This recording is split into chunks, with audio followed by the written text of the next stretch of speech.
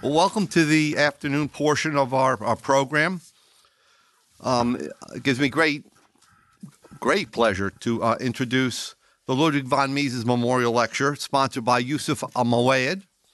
Robert Hébert received his PhD from Louisiana State University in 1970. He has taught economics courses at Clemson University, Auburn University, and the University of Louisiana at Lafayette. He also has taught at the University of Paris, Sorbonne, and the University of Caen in France. He served as head of the economics department at Auburn University twice. In that capacity, he was instrumental in establishing Auburn's first doctoral program in economics and in the original siting of the Mises Institute at Auburn.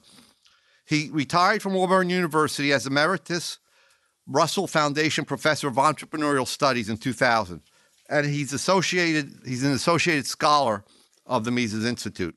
He has co-authored numerous works with Robert Eklund, including two books, Secret Origins of Modern Economics, Dupuy and the Engineers, and the textbook, A History of Economic Theory and Method. The latter book is in its sixth edition, and having been in continuous publication since 1975. Another book, The Marketplace of Christianity, also co-authored with Bob Eklund and Bob Tollison, has been hailed as a pioneering work on the economics of religion. Professor Hébert also co-authored with Arthur Link two groundbreaking volumes on entrepreneurship, which really propelled him to the forefront of entrepreneur theorists when there weren't any. He was really, these were groundbreaking works. The Entrepreneur, Mainstream Views and Radical Critiques, and a second book, A History of Entrepreneurship, each of which has gone through numerous editions. In addition to his 135 books, articles, reviews, and encyclopedia entries, Professor Hébert is a past president of the History of Economics Society and a former trustee of the Southern Economics Association. His various books have been translated into several languages, including Spanish, Italian, Japanese, and Croatian. He will talk to us today about Whither, Goest, the Entrepreneur. Dr. Hébert?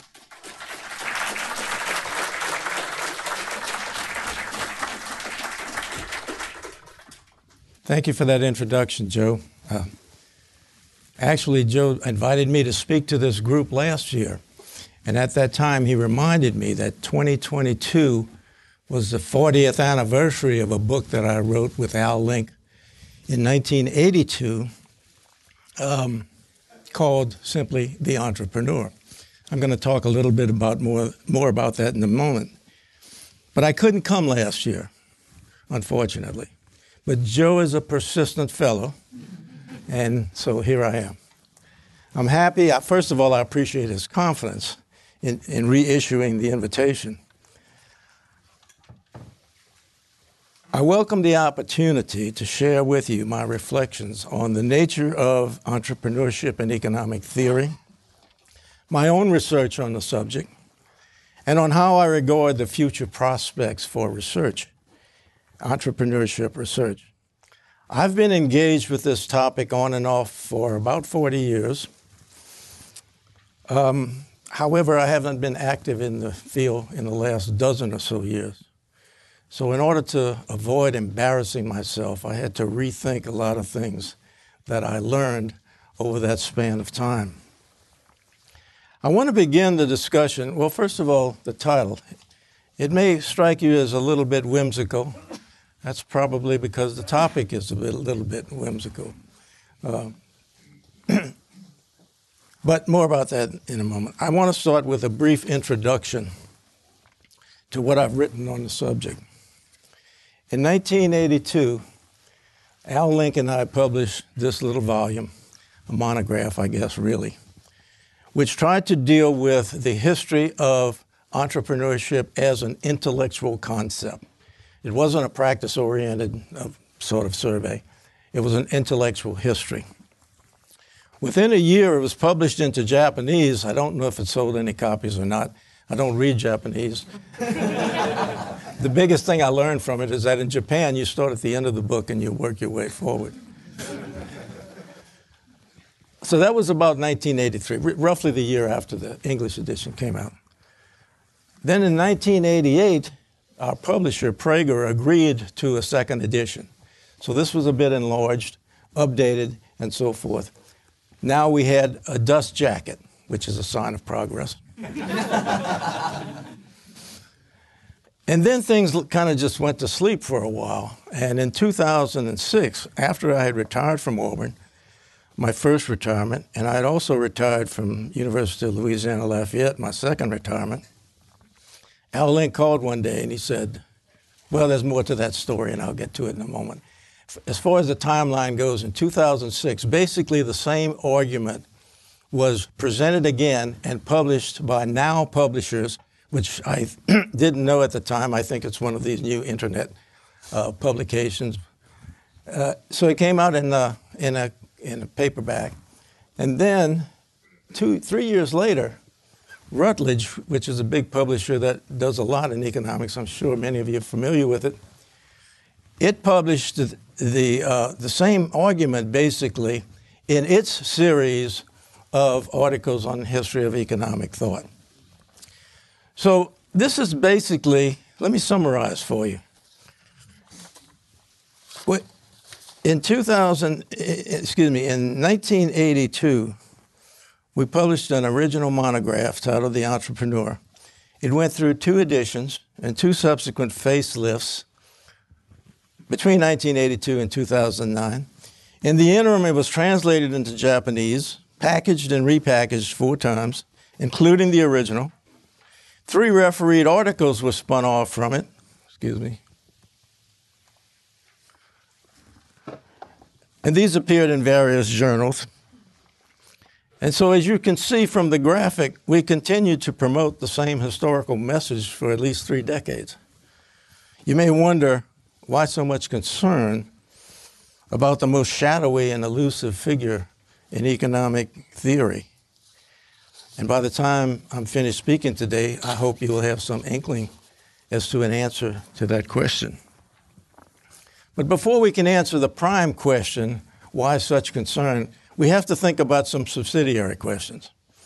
Just who is the entrepreneur? And how does she fit into economic theory? In popular culture, the entrepreneur is a figure that energizes economic markets from different perspectives of production, distribution, and consumption. Excuse me if I'm a little slow with this, it's unfamiliar technology.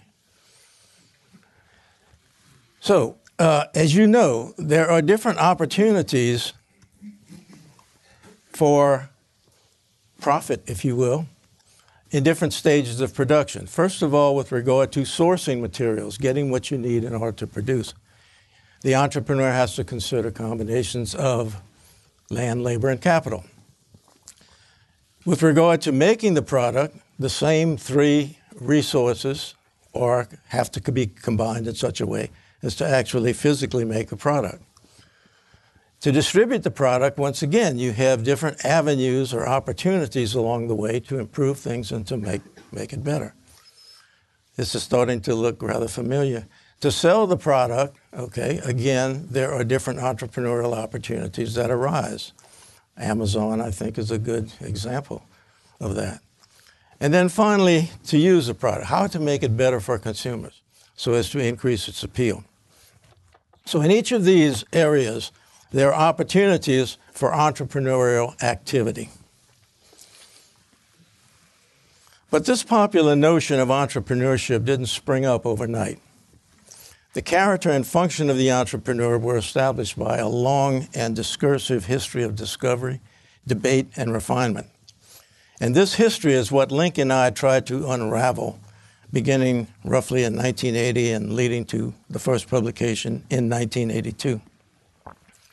I would argue the job is unfinished because despite centuries of reflection by economists, the entrepreneur still lacks a consensus definition.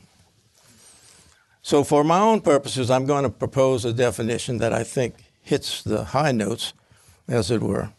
I want it to be broad, sweeping, but at the same time, brief.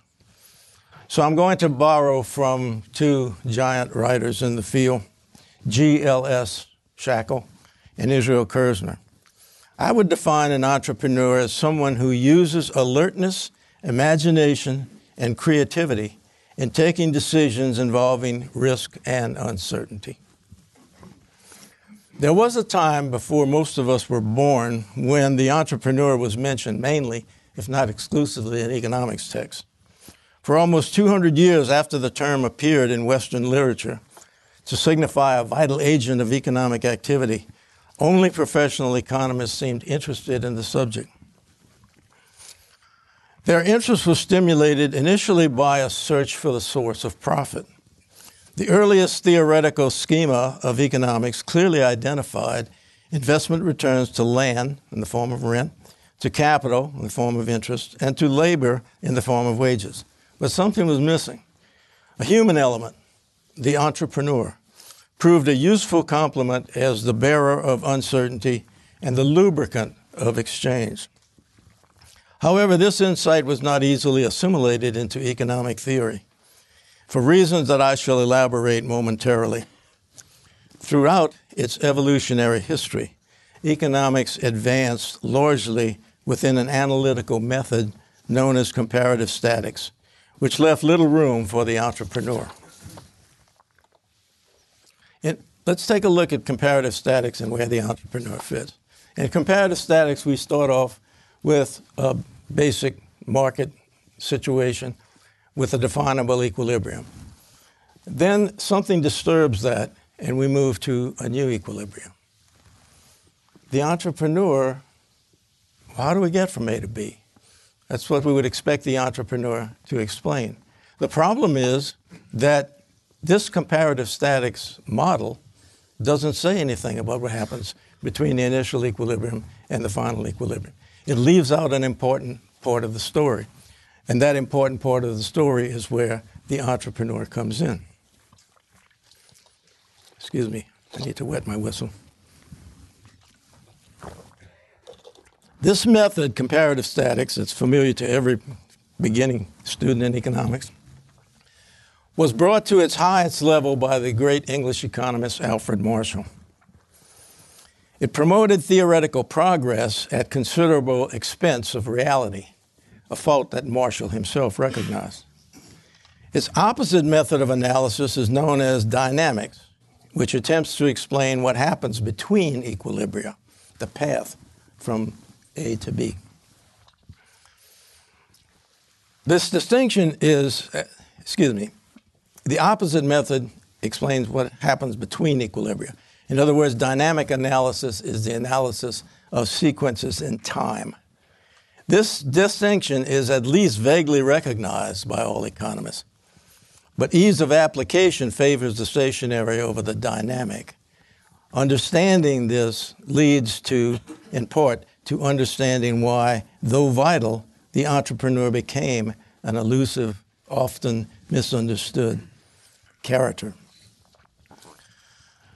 The next question is, how does the entrepreneur fit into economics? If it doesn't fit in comparative statics, then it must it fit somewhere else? So the answer to how the entrepreneur fits in economics depends upon the type of method that you use. He doesn't really have a home in comparative statics. He has a home, or she has a home, in dynamics, but that has not been the favored way by which economics progressed. Let's look at some of the differences. I'm not going to go through this in detail, but I would call this attempts to show how different things on the left column are treated depending upon the type of analytical method that you use. The thing I would emphasize is the second, with regard to change. The analogy that's most frequently made is that comparative statics is like still life. Imagine an artist painting still life. Whereas dynamics is more like a movie. Things happen over time. That's an oversimplification, but nonetheless, it helps to solidify, I think, what these differences are.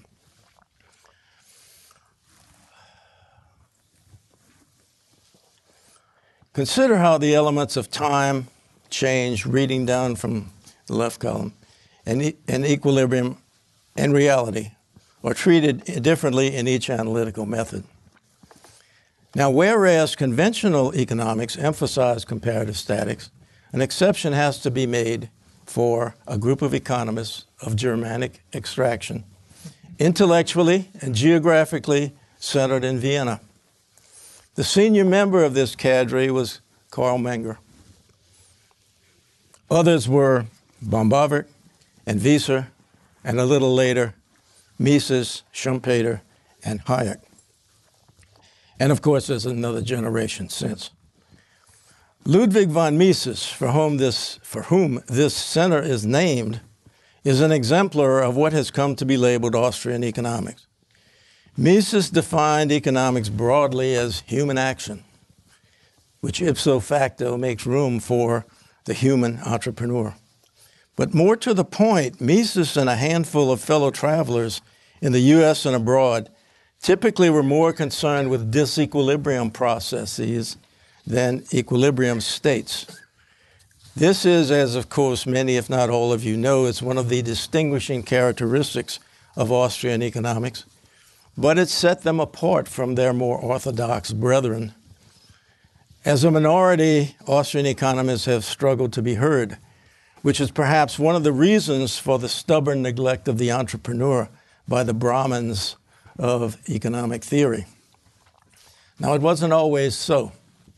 The entrepreneur dotted practically every page of Irish economist Richard Cantillon's 1755 work, An Essay on the Nature of Trade. Cantillon cast the entrepreneur as an arbitrageur who bridges gaps between demand and supply, chancing that a right guess would pay off, but knowing that a mistake would be costly. 2 decades later, Adam Smith brought structure to the theory of economic development. He recognized the role of economic agency, but he imposed moral sensibilities on the entrepreneur. Without using the word, Smith discussed 3 types of entrepreneurs. First, adventurers. Second, projectors. And third, undertakers. I'll say more about that last word. He disparaged the first 2 and gave his unqualified approval to the last only, which he identified with his prudent man concept that he had developed first in the theory of moral sentiments. In Smith's view, adventurers take undue risks. They are, therefore, just as likely to fail or to lose as to gain. They represent unstable agents in a theory of economic development. Some projectors are honest, but many are not, and the worst do harm to society because they squander resources that could be used to maintain productive labor. Smith reserved his approval for the undertaker, the temperate person who employs capital to support the productive labor that fosters economic development. Now, you don't have to be a French scholar to know that entrepreneur translates basically into undertaker. Not one word, but undertaker. Unfortunately, by a twist of linguistic fate, undertaker came to be associated almost entirely with funerals. And so it was dropped, and entrepreneur, the French word, became an English word, as it were, and snuck into the English language. Smith was a superb system builder, but his tendency to confuse capital, profit, and interest obscured rather than clarified the role of the entrepreneur. Even the efforts of Alfred Marshall, more than a century later, could not fully repair the damage. Marshall greatly advanced the foundations of microeconomics, but he spoke of entrepreneurs sometimes as a class and sometimes as individuals.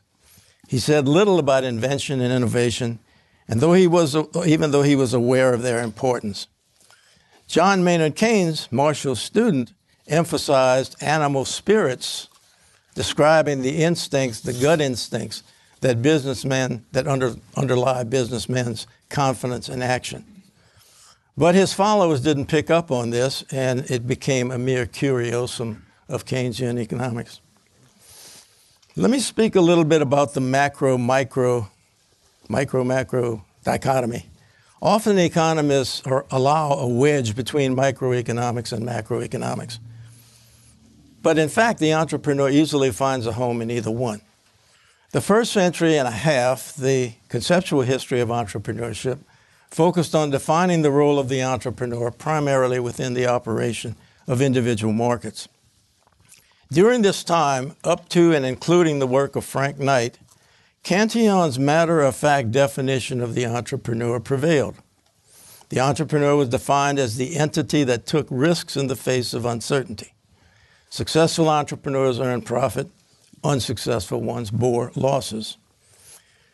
Important changes to the economic worldview occurred in the 20th century, which in turn led to different perceptions of the entrepreneur and to subsequent changes in entrepreneurship research. Two transformative factors followed closely upon each other. The Great Depression on the one hand, World War II on the other hand. After the war, it became clear that economic development was critical to rebuilding war-ravaged Europe and to restoring the U.S. economy from the depths of the Depression. Emphasis, therefore, shifted from microeconomics to macroeconomics. Or, to put it another way, development economics was ripe for redevelopment. Keynesian economics established a new prescriptive orthodoxy in matters of economic policy, but his concept of animal spirits notwithstanding, it didn't leave much room for the entrepreneur. That task fell to a contemporary of Keynes from Vienna. He came to the U.S. in 1934 to escape Hitler, and he found a new home at Harvard University. I'm speaking, of course, of Joseph Schumpeter.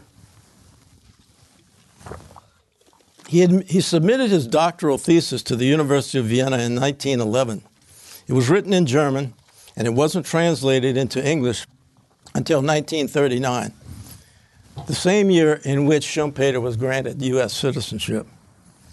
In English, its English title was simply Theory of Economic Development.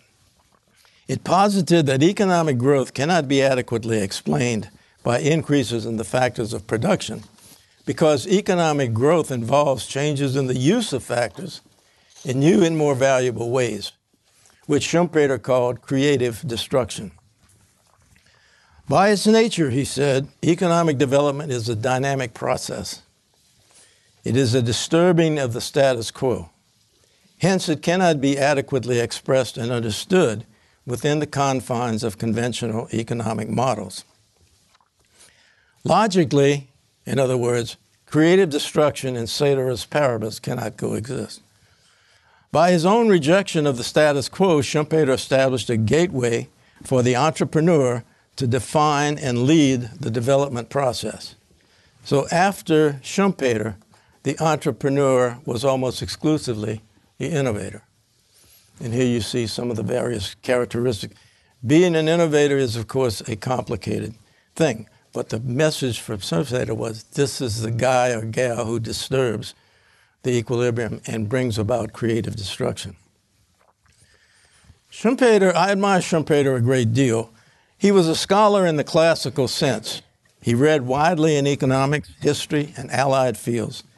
His economic theory combined ideas from Karl Marx, Max Weber, and Leon Walras with insights from his Austrian forebears, Karl Menger, Friedrich Wieser, and his teacher, Eugen von Bavard. Schumpeter believed, as Marx did, that economic processes are organic and that change comes from internal as well as external factors. He also admired Marx's blend of sociology and economics, a trait Marx shared with Weber. He replaced Walras's ethereal, robotic entrepreneur with a living, breathing person of body and spirit, and he made that person the key agent of equilibrium disturbing economic change.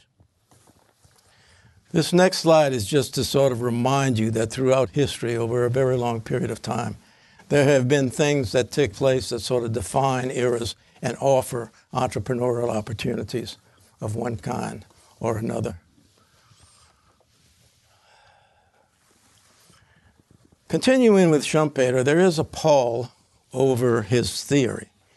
He feared that technical progress would allow business decisions to become increasingly routinized, which would expand administration, discourage spontaneous order, destabilize democracy, and increase the allure of socialism. Technical progress means many things that formerly had to be visualized in a flash of genius could now be calculated. In fact, calculated rapidly. On the one hand, entrepreneurial success draws the best minds to it, thereby generating more success. But on the other hand, what if innovation itself is reduced to routine? Schumpeter believed that the very success of capitalism might lead to its destruction. It would only require that entrepreneurship devolved into administration. Administration is a dog whistle for central planning, and central planning makes entrepreneurship obsolete. Schumpeter's theory achieved widespread appeal. He accepted the plaudits that came his way as though fame was his birthright. He never lacked self-confidence. Indeed, the reach of his intellect was matched only by the size of his ego. He is said to have announced to a colleague that his three ambitions in life were to become the greatest economist, the greatest lover, and the greatest horseman, and that he had yet to achieve only the last.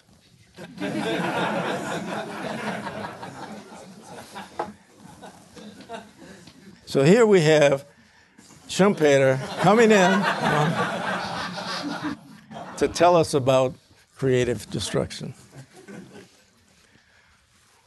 Well, Schumpeter definitely changed the argument, shook things up. But he didn't have the last word. Not everyone agreed with his conception of the entrepreneur. Some felt that his treatment of uncertainty was incomplete. Others thought it was a mistake to deny risk-taking as an entrepreneurial function, which he did. But his most radical break was methodological.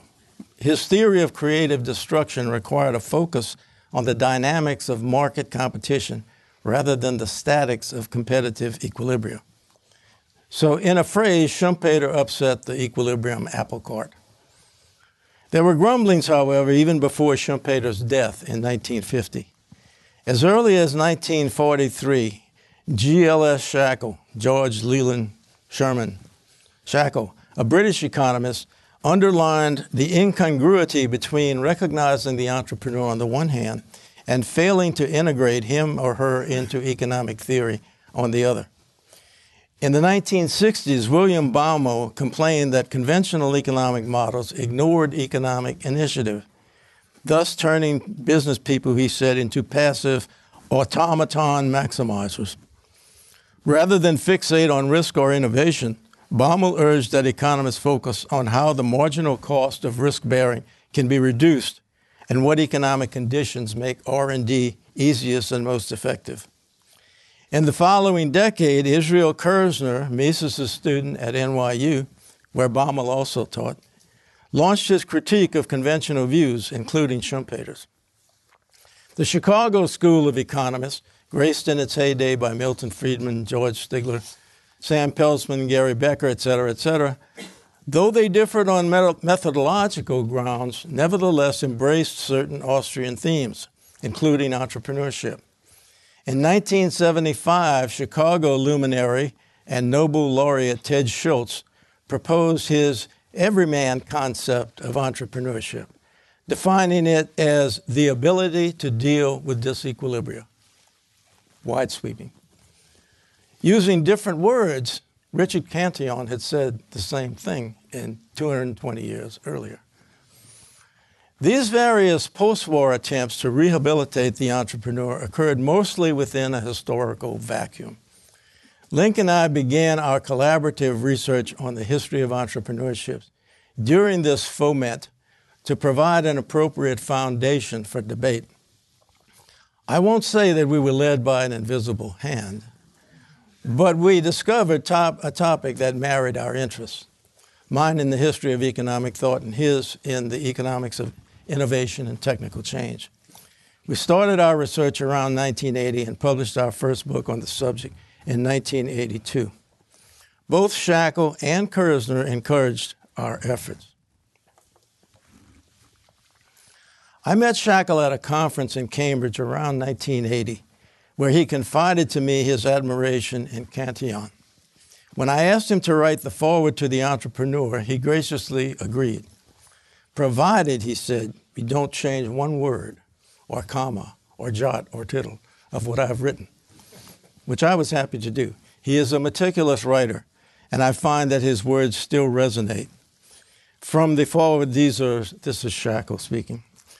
Can a list which begins with the dramatist, the symphonist, and the mathematician come naturally and fittingly at last to the businessman, the entrepreneur?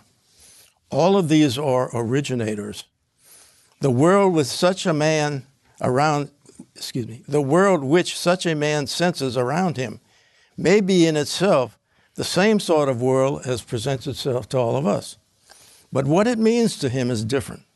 All perception is no doubt an act of interpretation, of finding in or injecting into sense impressions a meaning, the collating with them of numberless memories of experience, the seeing in them of possibilities. This same activity of thought, but at an enormously enriched, intensified, and outranging degree, is what marks the creative writer, composer, or theoretician, and it is what marks the entrepreneur. Clearly, for Shackle, there's something integral, essential, and universal about entrepreneurship, and that something is imagination. But he insisted that entrepreneurship requires an extra gift, nerve.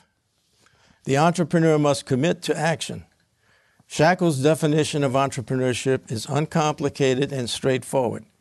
Entrepreneurship, he says, is decision-making not among actual, but among, not among actual, but among imagined circumstances. I think his view emphasizes the three classic themes of entrepreneurship prior to Schumpeter, namely uncertainty, risk, action. Let's go turn to Kerzner. Throughout the 1970s, Israel Kerzner was actively trying to reconcile Cantillon and Schumpeter, the arbitrageur versus the innovator. Kerzner's entrepreneur does not necessarily upset an existing equilibrium, but rather helps restore equilibrium by being alert to opportunities that had not been previously recognized. Dutch economist Arnold Hirschi claims that Schumpeter provides, quote, the missing link in Kerzner provides the missing link in Schumpeter's no man's land between invention and innovation by establishing the tripartite entrepreneurial components of A, alertness to information, B, awareness of new opportunities, and C, response to market opportunities. Let me take you back to the future for a moment. Go back to this slide. The first edition of The Entrepreneur was reviewed in the History of Political Economy by Reuven Brenner. He's a Canadian economist born in Romania and educated in Israel. He found our book extremely superficial, confused, and brief. Adding gratuitously, there is simply nothing in this book which would induce one to read it. Paul Samuelson once said, in the long run, the economic scholar works for the only coin worth having, our own applause. Well, Brenner clearly wasn't applauding. So maybe Link and I were wasting our time. But Israel Kerzner's review was kinder. He wrote in the Southern Economic Journal that the book was most welcome, adding, its formidable strength renders it a work of pioneering excellence.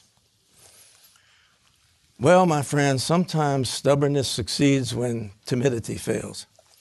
Prager Publishers agreed to a second edition, so they must have at least covered their cost on the first. The second edition of The Entrepreneur appeared in 1988. This time, Francis Esposito of the University of Massachusetts, Dartmouth, said in the review of Industrial Organization, it is an excellent book and perfectly timed. However, sales were lackluster. As far as I was concerned, by this time the book had just been reduced to one more line on my resume. Link left for Auburn, promotion and raised, University of North Carolina, Greensboro, where he still continues to do research in the fields of entrepreneurship, technological advance, and so forth. I moved on, well, no, not quite yet. This takes us to the 90s, and during the 90s, the books went out of print, and the copyright reverted back to the authors.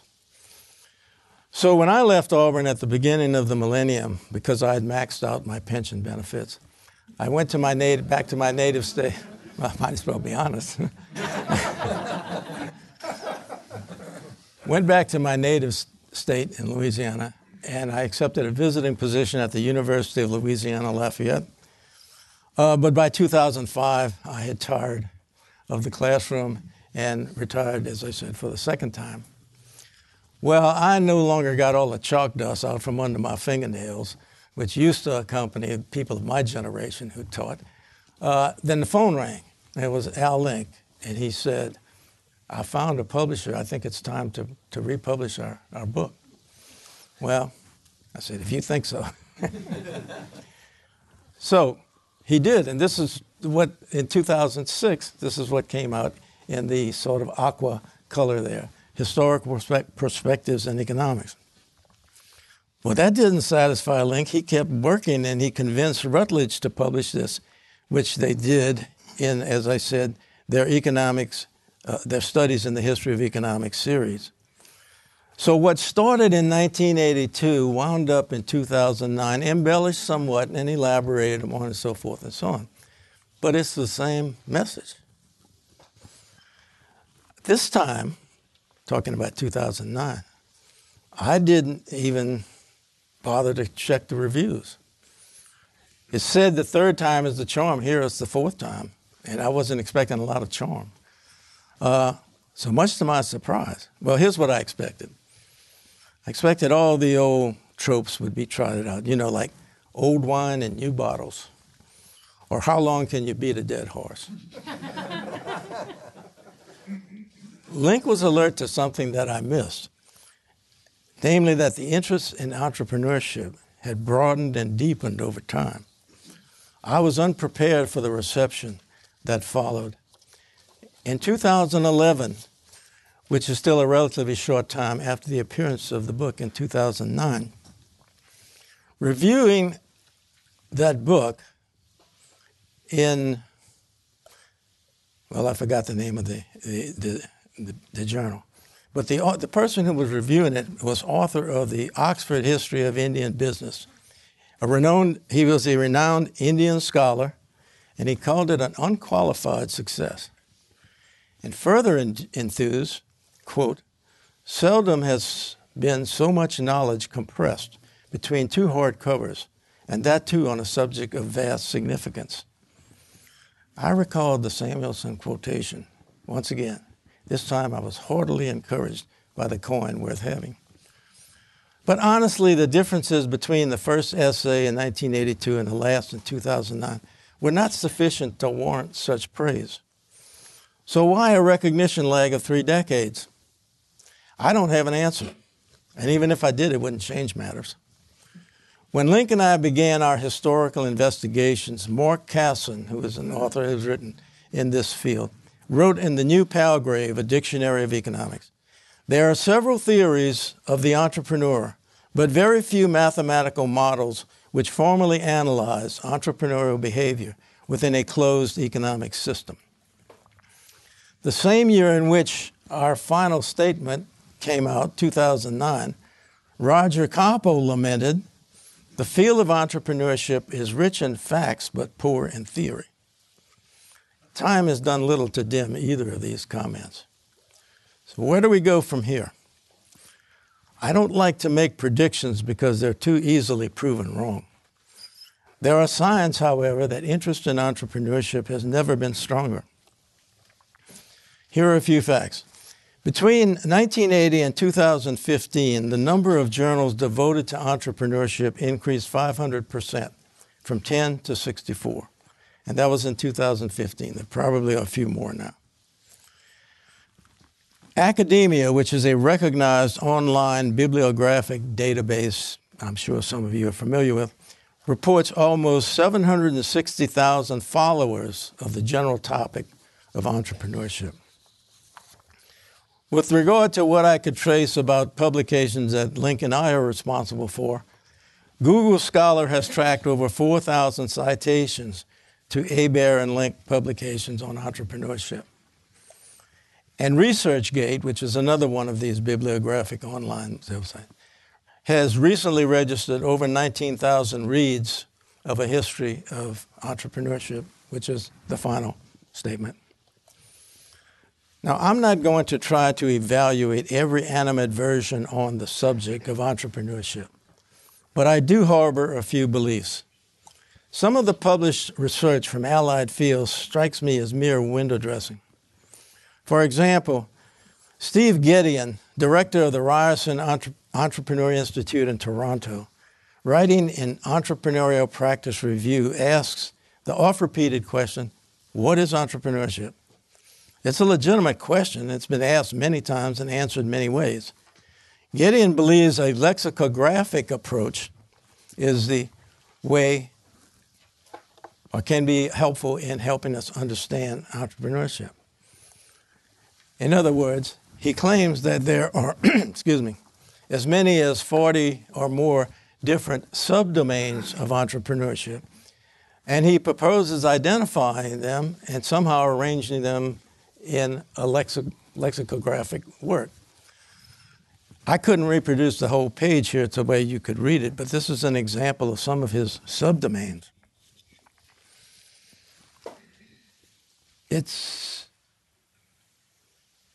Each of these subdomains consists of an adjective and a noun, as you can see. The noun never changes, only the adjective changes. And this, he thinks, is progress. Some of his more esoteric subdomains include, you may not be able to read them all, gender-based entrepreneurship, race-based entrepreneurship, lifestyle entrepreneurship, and my favorite esoterica, diaspora entrepreneurship. Gideon claims that this lexicon can be used to eliminate contradictions and promote clarity as to the meaning of entrepreneurship. But how does changing the adjectives ad infinitum tell us anything essential or basic about the nature and function of the entrepreneur? It seems unlikely that Gideon has heard of Occam's razor. His indiscriminate approach is so pliable, it could easily become what G.D.H. Cole once said of socialism. Quote, "It has become like a hat that has lost its shape because everybody has used it and used it in his own fashion."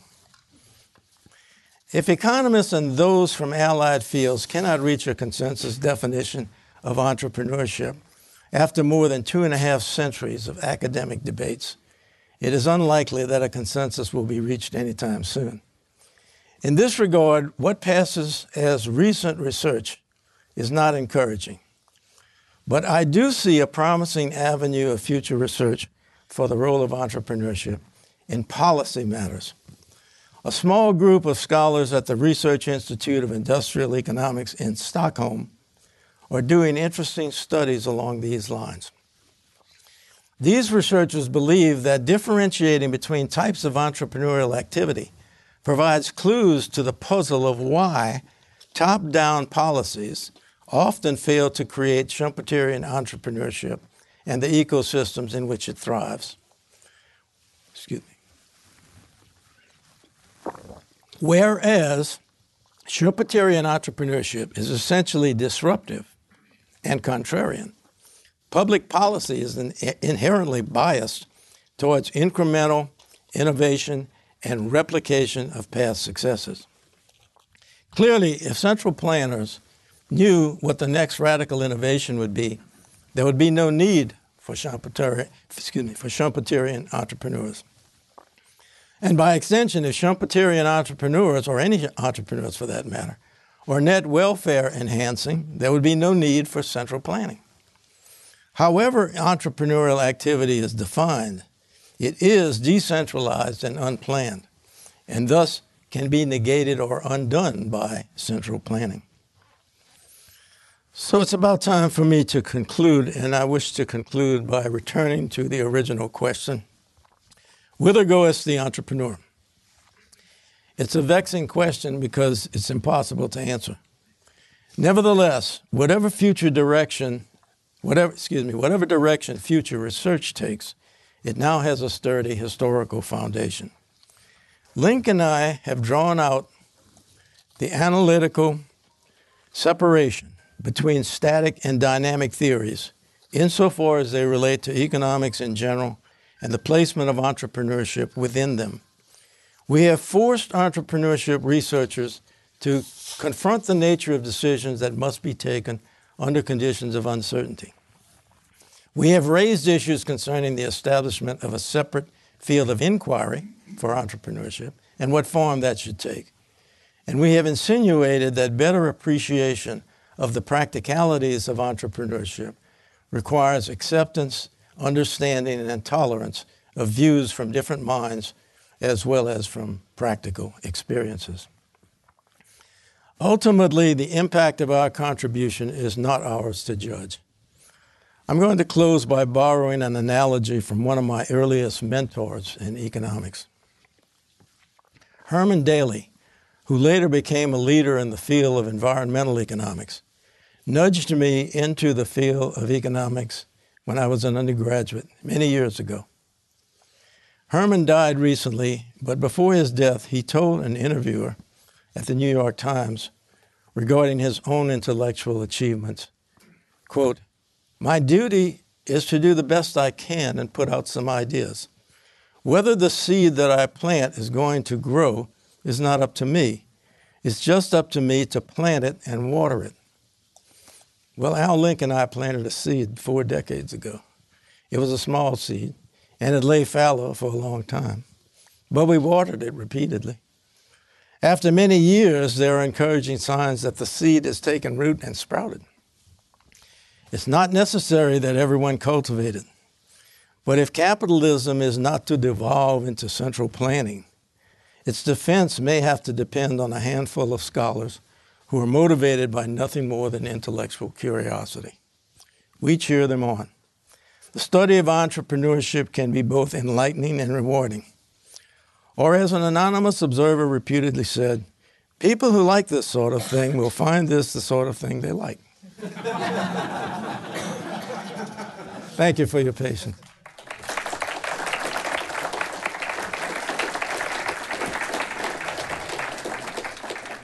I believe that